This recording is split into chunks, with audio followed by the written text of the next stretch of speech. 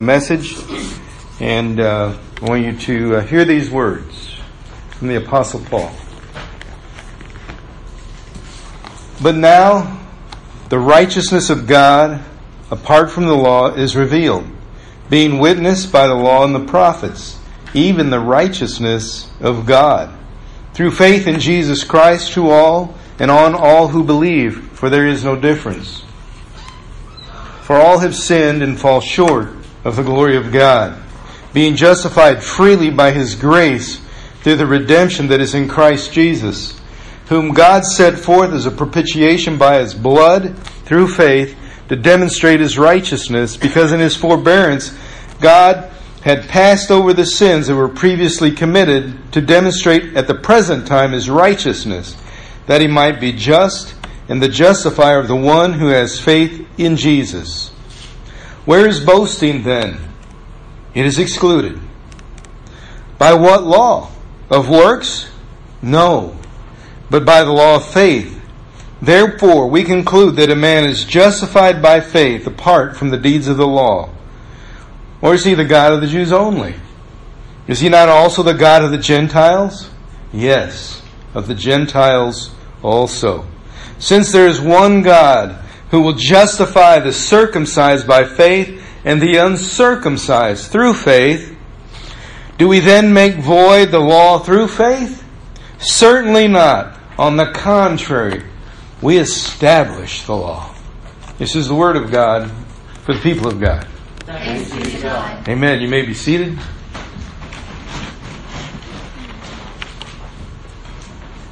Good. All right. I got to tell you a story.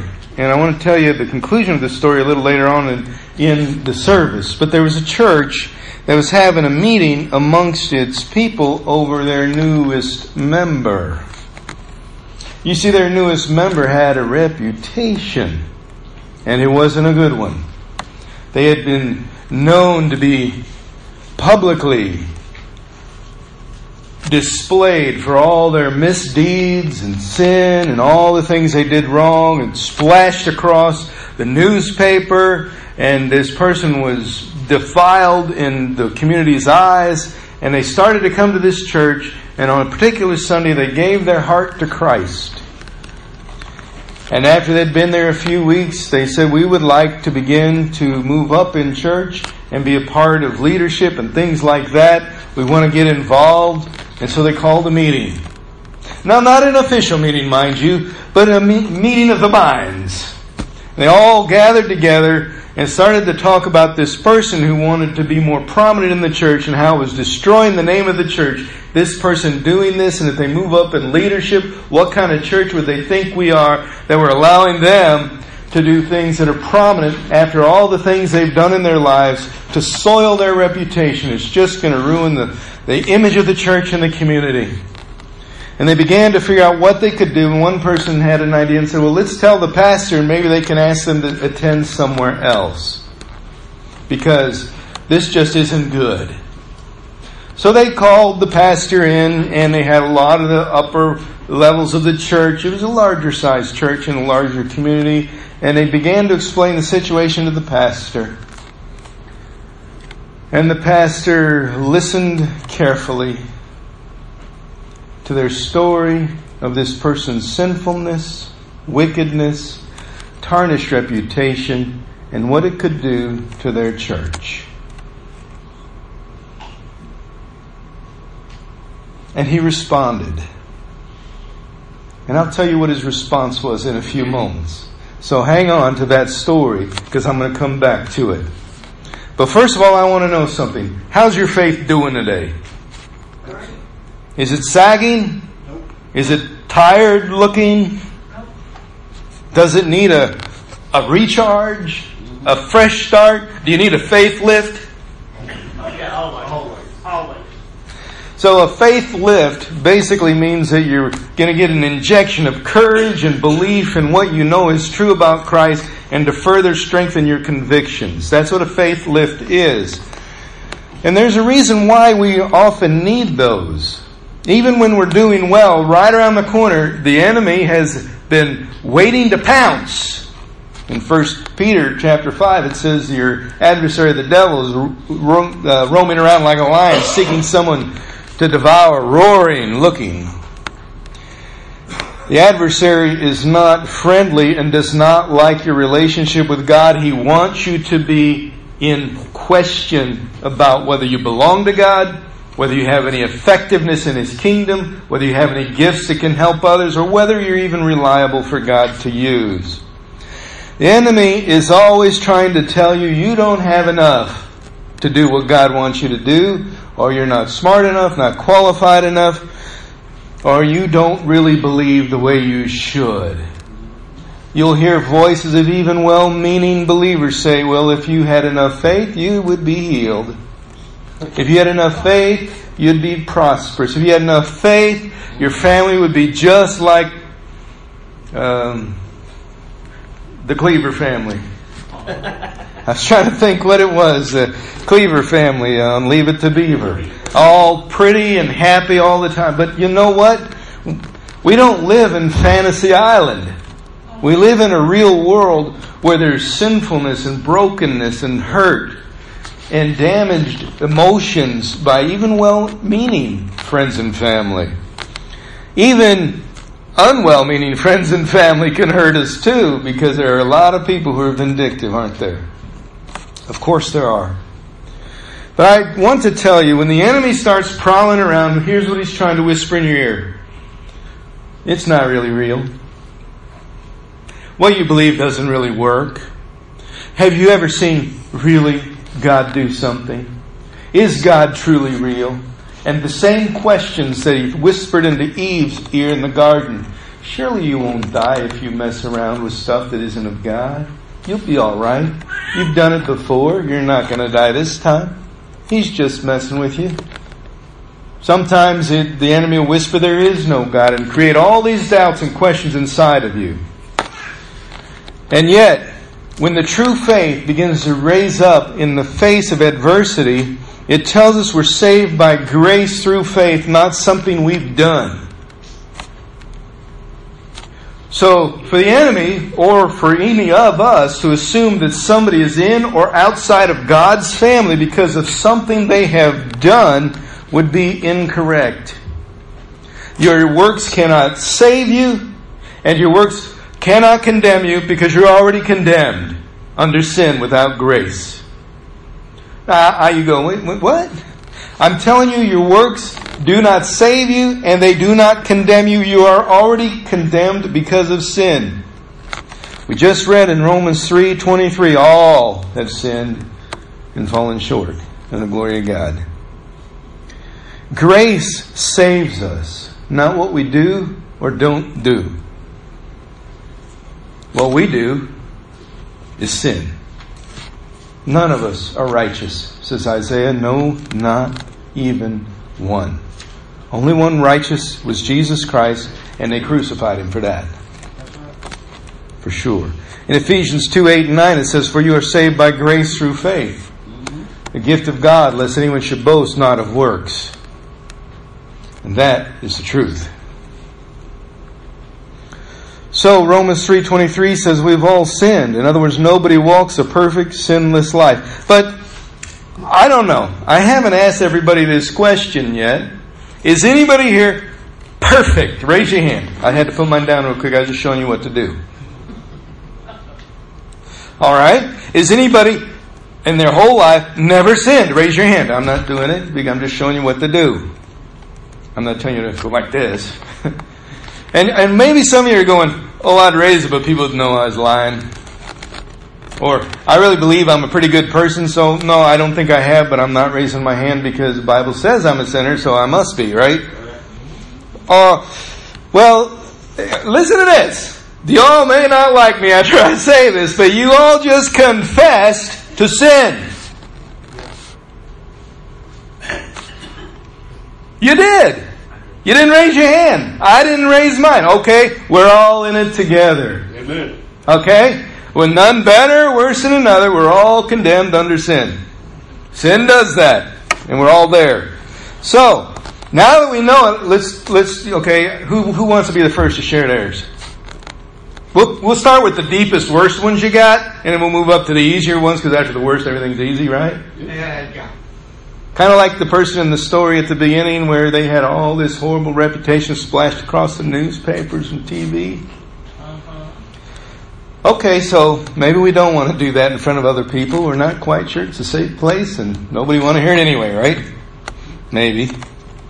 But what do you do with your sin? Do you hide it? Do you expose it? Tell others? Do you deny it? Like God in the Old Testament, wink at it, overlook it, say, I'll just forget about that for a while. What about other people's sin? You can talk about that a little easier, can't you? I wonder, in that story I told at the beginning, all these people talking about that person sullying their reputation, tarnishing him in the church, the image of the church, if they had said, it's easy to talk about them, but what about ourselves? Right? Isn't that the case? Isn't it true that we all struggle somewhere? That we aren't perfect in our walk with God? Not one of us reflects the full image of Jesus Christ, and yet for some reason we find it easier to talk about someone else's shortcomings than our own. Maybe it's because it keeps our attention away from our own. Maybe we're doing it that way, for that reason. But no matter why, it's called denial of the fact that we all sin, and I'm one of them. And so are you. So what do you do with it?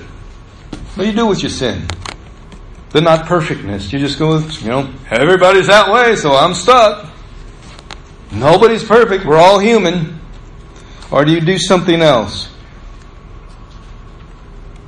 At our preachers' meeting at the beginning of this month, we had a pastor who was retiring tell his story. And he said he couldn't remember exactly the quote, but the thing that got him close to God and changed his life was one sentence he read in a book. He said, I'm not sure if this is exactly how it was said, but this is how I remember it. He said, if your gospel about sin pushes you and others away from Jesus Christ, it's not the gospel of the Bible. You got the wrong one. The sin nature in you should draw you closer to Jesus, where you are welcomed and safe.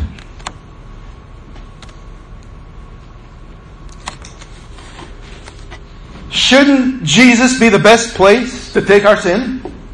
Shouldn't it be? And shouldn't church be the kind of place where we can come and find mercy, grace, and healing, like Scripture says we find in God's presence? Isn't that the truth? But yet, we find in churches throughout the land that there are people who come and look at others and say, what are they doing here? That's right. But guess what? It's a hospital for sick people. And our sickness is a sinful nature. This is where we go to find healing. You're not going to find it out there. It's only found hope and healing in the name of Jesus Christ, and the power of Him and Him alone is salvation. Says Acts, by no other name shall we be saved but the name of Jesus Christ. I've been thinking about this for a couple of weeks, and I realize that there's three things that we can do with our sinfulness. Let me try that again. There are three things we should do with it, not things that like deny it, hide it, keep doing it. Things to move forward through it into a better place. And the first one is repent and turn to the Lord. We're aware of it. We need to repent of it. It's obvious that we all in our lives somewhere need to say, Lord Jesus, I did this. I've been sinning, or I have sinned like this. I repent. Help me live a better life for you. Forgive me. That's not a difficult statement to make. And I promise you, it's one you need to make more than once. To repent is a healthy choice. To not repent is to stay stuck and sick. You can stay stuck and sick if you want, but as you know, the theme that I have in my life is Turning 180. Our website is turning180.com. No, that's not a plug, it's just the website. And it's called that because there was a point a few years ago when I realized that's all we need to do. That we're being pulled away from God, and all we got to do to get back is make a 180 turn. It doesn't say we turn and go all the way. It just says we turn from where we're at to God. And usually that's a 180-degree turn. It doesn't mean we work and get over there. It just means I'm going away from God. God help me. The 180 turn is so important. The purpose of sin, when we begin to realize that repentance is a natural part of all the church founding fathers, of all the saints that have gone before, have made it a regular part of their prayer, of their prayer life, of their walk with God. And the most important thing about that is that it needs us to show that we still need Jesus. Some people ought to be saying amen to that. We still need Jesus just as much as when we thought we didn't know Him, that we didn't deserve Him. We don't need to have shame and guilt, I'm not worthy to be here, but rather shame and guilt, Jesus help me. Amen. The hardest part is to say, God help me, no matter where we are. The Holy Spirit's job is to convict us of sin and the devastation and harm on our lives. It's not so hard to figure that one out. In Isaiah, back in Isaiah when we did our call to worship, in the very first chapter, he says this. He says, wash yourselves, make yourselves clean. Put away the evil of your doings from before my eyes. This is God speaking. Cease to do evil. Learn to do good. I love that. Learn to do good. Why do we learn to do good? Because we don't know how of ourselves to do good. Learn to do good. Seek justice, not revenge. Rebuke the oppressor, the enemy. Defend the fatherless, the orphans. Plead for the widow, the husbandless. Come now and let us reason together, says the Lord. Though your sins are like scarlet, it is not, maybe not, they are. They're very well seen. But they shall be as white as snow. Though they are red like crimson, they shall be as wool. If you are willing and obedient, then you shall eat the good of the land. But if you refuse and rebel, you shall be devoured by the sword, for the mouth of the Lord has spoken. All God is asking us to do today is say, this is who I am. I acknowledge myself before you and my need for you because I can't get to you without your grace. Your blood, Lord Jesus, saves me, not me. And I'm one who needs it. Second thing we have to do with sinfulness is speak its truth. I think I'm not going to dumb this down, okay? I'm going to keep it on the level where I think you need to hear this. You have to speak about sinfulness with truth and love. Amen. Not just truth, I'm a sinner, that's truth. Love is, I need grace. And not just one or the other, and I'll tell you why. Because love without truth becomes codependent. It becomes soft. Now let me give you an example of that. If someone is falling away or doing something to harm themselves and you love them, you say, oh, let me help you, but I'm not going to hold you accountable or tell you what you're doing to destroy your life. I'm just going to enable you by loving you because I feel love, but I'm not going to hold truth in front of you. Someone who's unfaithful, for example, and we say, I love you, I'll be here and support you, whatever you decide, I just love you. And I'm here for you. I'm your best friend. I'll do whatever you need. Just let me know what you need. Or would you rather that someone say, I love you and I just don't want to see you doing this to yourself. Because what you're doing isn't good and it's going to destroy a whole lot of lives in the process. What would you rather say? I love you. I'm here to support you. Sounds good. Sounds nice. It's codependent. Without the rest of it, the truth needs to be in your love. And a truth without love is very harsh. You know how that sounds? You need to change your life. Straighten up. Do what you need to do. How do you like that? How would you like to hear that from a church? Do what you need to do or get out. Love says, it's tough doing what you need to do. Let's help walk this together. Let's reason it out and find out what you're struggling with. And let's spend time learning a new way together. Because what you're doing is hurting yourself and others. Truth and love, they got to go together. If they don't, it's a problem.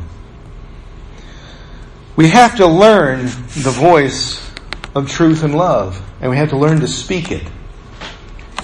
I've heard a lot of people say to people who are either down and out or struggling, and the person didn't know them from anybody else in the world.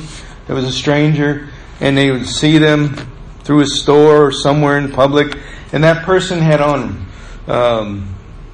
4 days of the same clothing, and they smelled bad, or maybe they didn't have money to afford a nice car or whatever. And they looked at the person and said, that person smells bad. That person needs to get a job or whatever. You know, you ever heard that? People begging on the side of the road, they need to get a job. Maybe they do. That's truth, but what's love say with it? Let me help you find one. Can you work? What brought you to this place? We just get so judgmental without ever seeking to love.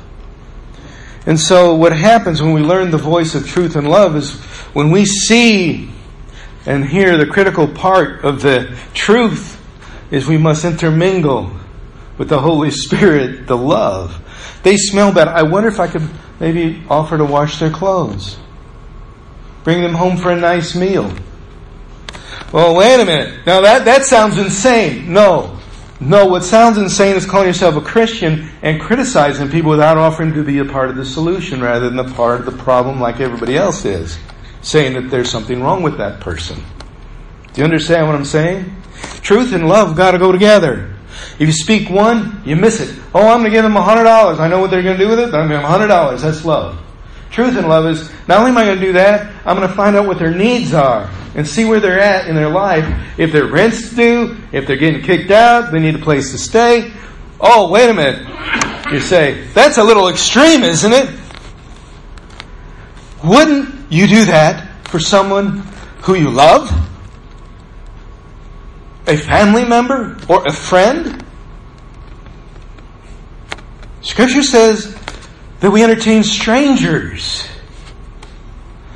Entertain doesn't mean dance and sing. It means to welcome them into our home. But love in our minds is not like that. We choose how far we go, whether we do this, whether we do that. And the reason why, because all we can see in the other is their sinfulness, rather than their God-given ability to change. If we don't bring them to Jesus, they're stuck. If we don't love them with God's love, they won't be loved. Does that make sense? If your gospel and what you believe does not bring them to Jesus, you are not living out the gospel of Jesus Christ. I don't know what you're living out, but it's not that.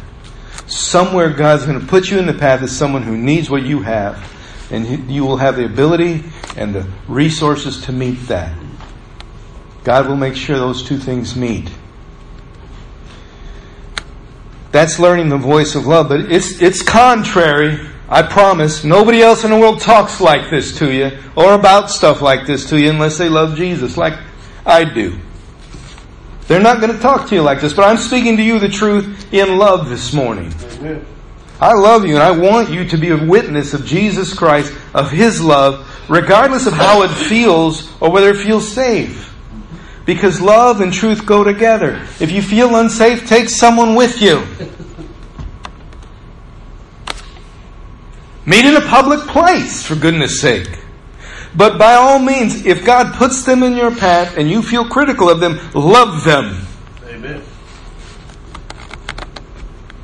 Oh. Well, it says in Scripture that we do our part to build up the body of Christ, that growth and edification can happen, but how's someone going to grow and be edified if we just keep walking by telling them how bad they are? Right? It just doesn't work. In Ephesians, in our New Testament, Paul writes about this truth and love. And it talks about it in chapter 4. I want you to hear these verses. It begins with verse 11. He says, Jesus gave some of us to be apostles, some prophets, some evangelists, some pastors, teachers. And all the gifts that He's given, according to verse 12, are for the equipping of the saints, for the work of ministry, for the edifying of the body of Christ, until we all come to the unity of faith, the belief, and of the knowledge of the Son of God, to become perfect or complete man, to the measure of the stature of the fullness of Christ. Why? That we should no longer be children, tossed to and fro, and carried about with every wind of doctrine by the trickery of men, in the cunning craftiness of deceitful plotting, but speaking the truth in love, may grow up. Grow up is how you start speaking the truth in love, to be mature. We're so baby Christians, we think it's threatening and dangerous to love people like I've been talking about. That's immaturity in Christ when we think like that. And it's a harsh statement, but it's a true statement. And I'm saying that in love. That we may grow up in all things into Him who is the head, Christ, from whom the whole body, joined and knit together by what every joint supplies, according to the effective working by which every part does its share, causes growth of the body for the edifying of itself in love. That passage is listed in the bulletin if you want to refer back to that later. But simply Paul is saying that we are here to build up, grow, and edify every person we come across into the body of Christ. Not to tell them how bad they are for not being in it, or how terrible they are because they've had a tough time, or they've made bad choices, but rather to be the one who makes a difference. And according to the Old Testament, the third thing we do with sinfulness is we start walking humbly with God, with Jesus. For what does the Lord require of you, O man, but to love justice, execute mercy, and walk humbly with your God? That is what our Old Testament says. In other words, I'm not better than you. I'm not worse than you. And people get stuck on both sides of that spectrum. Very few do we get right in the middle. There's no distinction. Seriously, we are. A lot of us, we look at our way we think, and we look at people, we say, man, they're so much better than me. They know more about God, or they have a better job, or they have, their family listens to them. Or on the other side, we go, if they just raise their kids right, they wouldn't act like that. If they would just, buckle up, pull themselves up by their bootstraps, well, if they had boots, if they just clean up, people would want to talk to them. And that's the better than and the worse than sides of this thing. But what it says in the middle is, there's people all around me who have different circumstances, but they still need Jesus. And who am I to be to them? The critic? Or the one who thinks I'm better than them? Or the one who thinks I'm worse than them? Or the one who can be Jesus to them? Which one am I called to be? Sinfulness puts us on one side or the other. Walking humbly with God puts us in the middle. I'm not better than you. I'm not worse than you. I'm just trying to be one who's loved to you. All comparisons with others must stop in our walk with Jesus Christ. No more comparing. Once you stop doing that, your life will get a lot different. If you can stop. You may have to say, God, I repent of me comparing myself with others people in this world. Thinking you are better than another just justifies your own self, and criticizing them only destroys the witness of Christ in you. The only person you need to compare yourself to is Jesus Christ, and I promise you don't measure up. But you're not asked to either. You just come humbly before Him and say, Lord Jesus, shine through me, because I don't want them to see me, I want them to see you. Amen. All have sinned and come short of the glory of God. Amen. And that's good news. That means everybody's on the same playing field, level field. From the wealthy to the broken to the poor to the strong. They're all on the same playing field. We all need Jesus Christ. We are justified by His grace through that redemption in Jesus, says Romans 3, where we started. And God put him forth as a propitiation by his blood through faith to demonstrate his righteousness. I'm going to explain what that means in simple terms, because that propitiation word, throw it out there and you go, yeah, I'm propitiated. Or am I being propitiated? What's that mean? It throws us a curve. I'm going to share with you what that means by finishing that story I started with. There comes a time in our life when we realize that the scales are stacked against us. We said it when we said we're all sinful. The scales are stacked against us. We're weighed and found wanting in terms of holiness and righteousness. And we can't do anything about it. So we needed something to get the scales back balanced. The balancing act of that is the work of Christ on the cross to get us back into relationship with Him. That propitiation movement is what Jesus does on the cross to get us back to a place where we can walk with God and sin is out of the way. Now, let me clarify what I just said by saying sin is out of the way. It doesn't mean we stop sinning. It means it no longer can have power over your eternity. You'll have consequences for stuff. Sin always has consequences and wages. But according to Scripture, the power of that sin over you spiritually has been defeated. Now we got all this residue of the flesh and the old sinful nature still trying to tell us that didn't happen. The propitiation act of Jesus Christ, another way to say that is He took our place.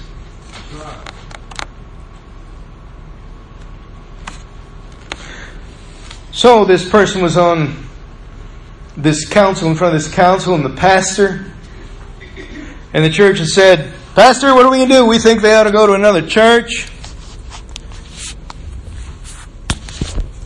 They're going to ruin our reputation. We can't do ministry. They're going to think that, we just accept anything here. Anybody. What do you say?" And they're getting ready to vote. The pastor says, before you vote, let me tell you what's on trial. It's not this person. This person is not on trial today, though you think it is.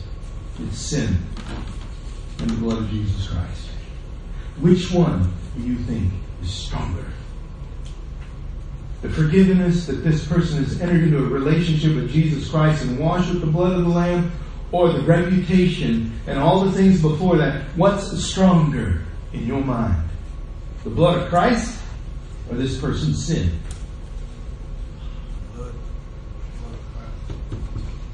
If you don't know the answer to that, sin is supposed to bring you to Jesus to say, put the blood all over me and help me walk a better life, to live it out for you, God. I don't know how to love like I'm supposed to, because I think about all the people that I've neglected along the way because I didn't think that they were worthy, or I didn't think I was worthy. And so I don't know how to love God. So show me. Humbly come before Him and say, God, I repent because I don't know how to be your believer, because none of us do. All have gone astray. Scripture says that. Even the disciples all went astray. After they walked with Jesus for 3 years, they still went astray. You say, well, I would never do that. Okay, Peter. Yeah. Sure. You'd even die for him, wouldn't you? Until the heat got turned up on the fire, warmed by the trash can there, and then someone says, you're with this person, and you say you believe you're going to die. Well, I've kind of known that, well, what do you mean by believe? No, but this is what happens. When you fall in love with Jesus Christ, you say, I love Him regardless of what you can do to me. What can man do to me? My God is bigger. And He promised me a home with Him if this one's destroyed, and I'll have it one day anyway. It's sooner than the sooner. Paul says, for me to live is Christ, but die is gain. And so the pastor said, what's on trial? Here's the blood of Jesus Christ. If you think that the blood of Jesus Christ didn't cover that and can't cover this church, then I quit. Because this is not the kind of church I will pastor. But anybody and everybody's welcome here. no matter their stain, God can make it white as snow, and you'll just have to clear up the reputation of the people's minds around you to love that person into fellowship. Amen. That's how you become a leader, by making tough choices and doing tough things. Mm-hmm. So it is with us. We have tough choices to make. Do we leave our sin with us, or do we throw it in front of Jesus and say, this is it. This is what I've done. This is who I act like. This is what I am. Help me. Change me. Sinfulness has brought me to you. Grace says I can, and faith says you will. What do you say? Would you pray with me? Heavenly Father, I know that sometimes it feels like life is short, and days are long, and sometimes it feels like in a certain moment, if you would just act right now, our lives could be better, different. And this morning, Heavenly Father, the things in my life that have not been pleasing to you, is I also did not raise my hand. I lay out now before your throne, before your altar, and say, Lord Jesus, this is truly proof that I need you. So I repent and ask you to bless, heal, and restore, and through me help heal, restore this church, each person here, Heavenly Father, to know that they are welcomed in your presence and in this place, that there's no room for someone to say I'm better or worse. Rather, the question is, what are they not doing here that aren't here? And what can I do to change that? Heavenly Father, help us to love like you love, because we're tired of seeing a world of people loving like you don't love, like they have learned from this world to love. Help us to be a part of your kingdom in greater and greater ways. Thank you for that, and thank you for your grace. In the name of Jesus Christ, Heavenly Father, if anyone here today has been convicted or challenged to come closer to you, I ask that they would have the courage today to say, Lord, help me. I need you. Amen.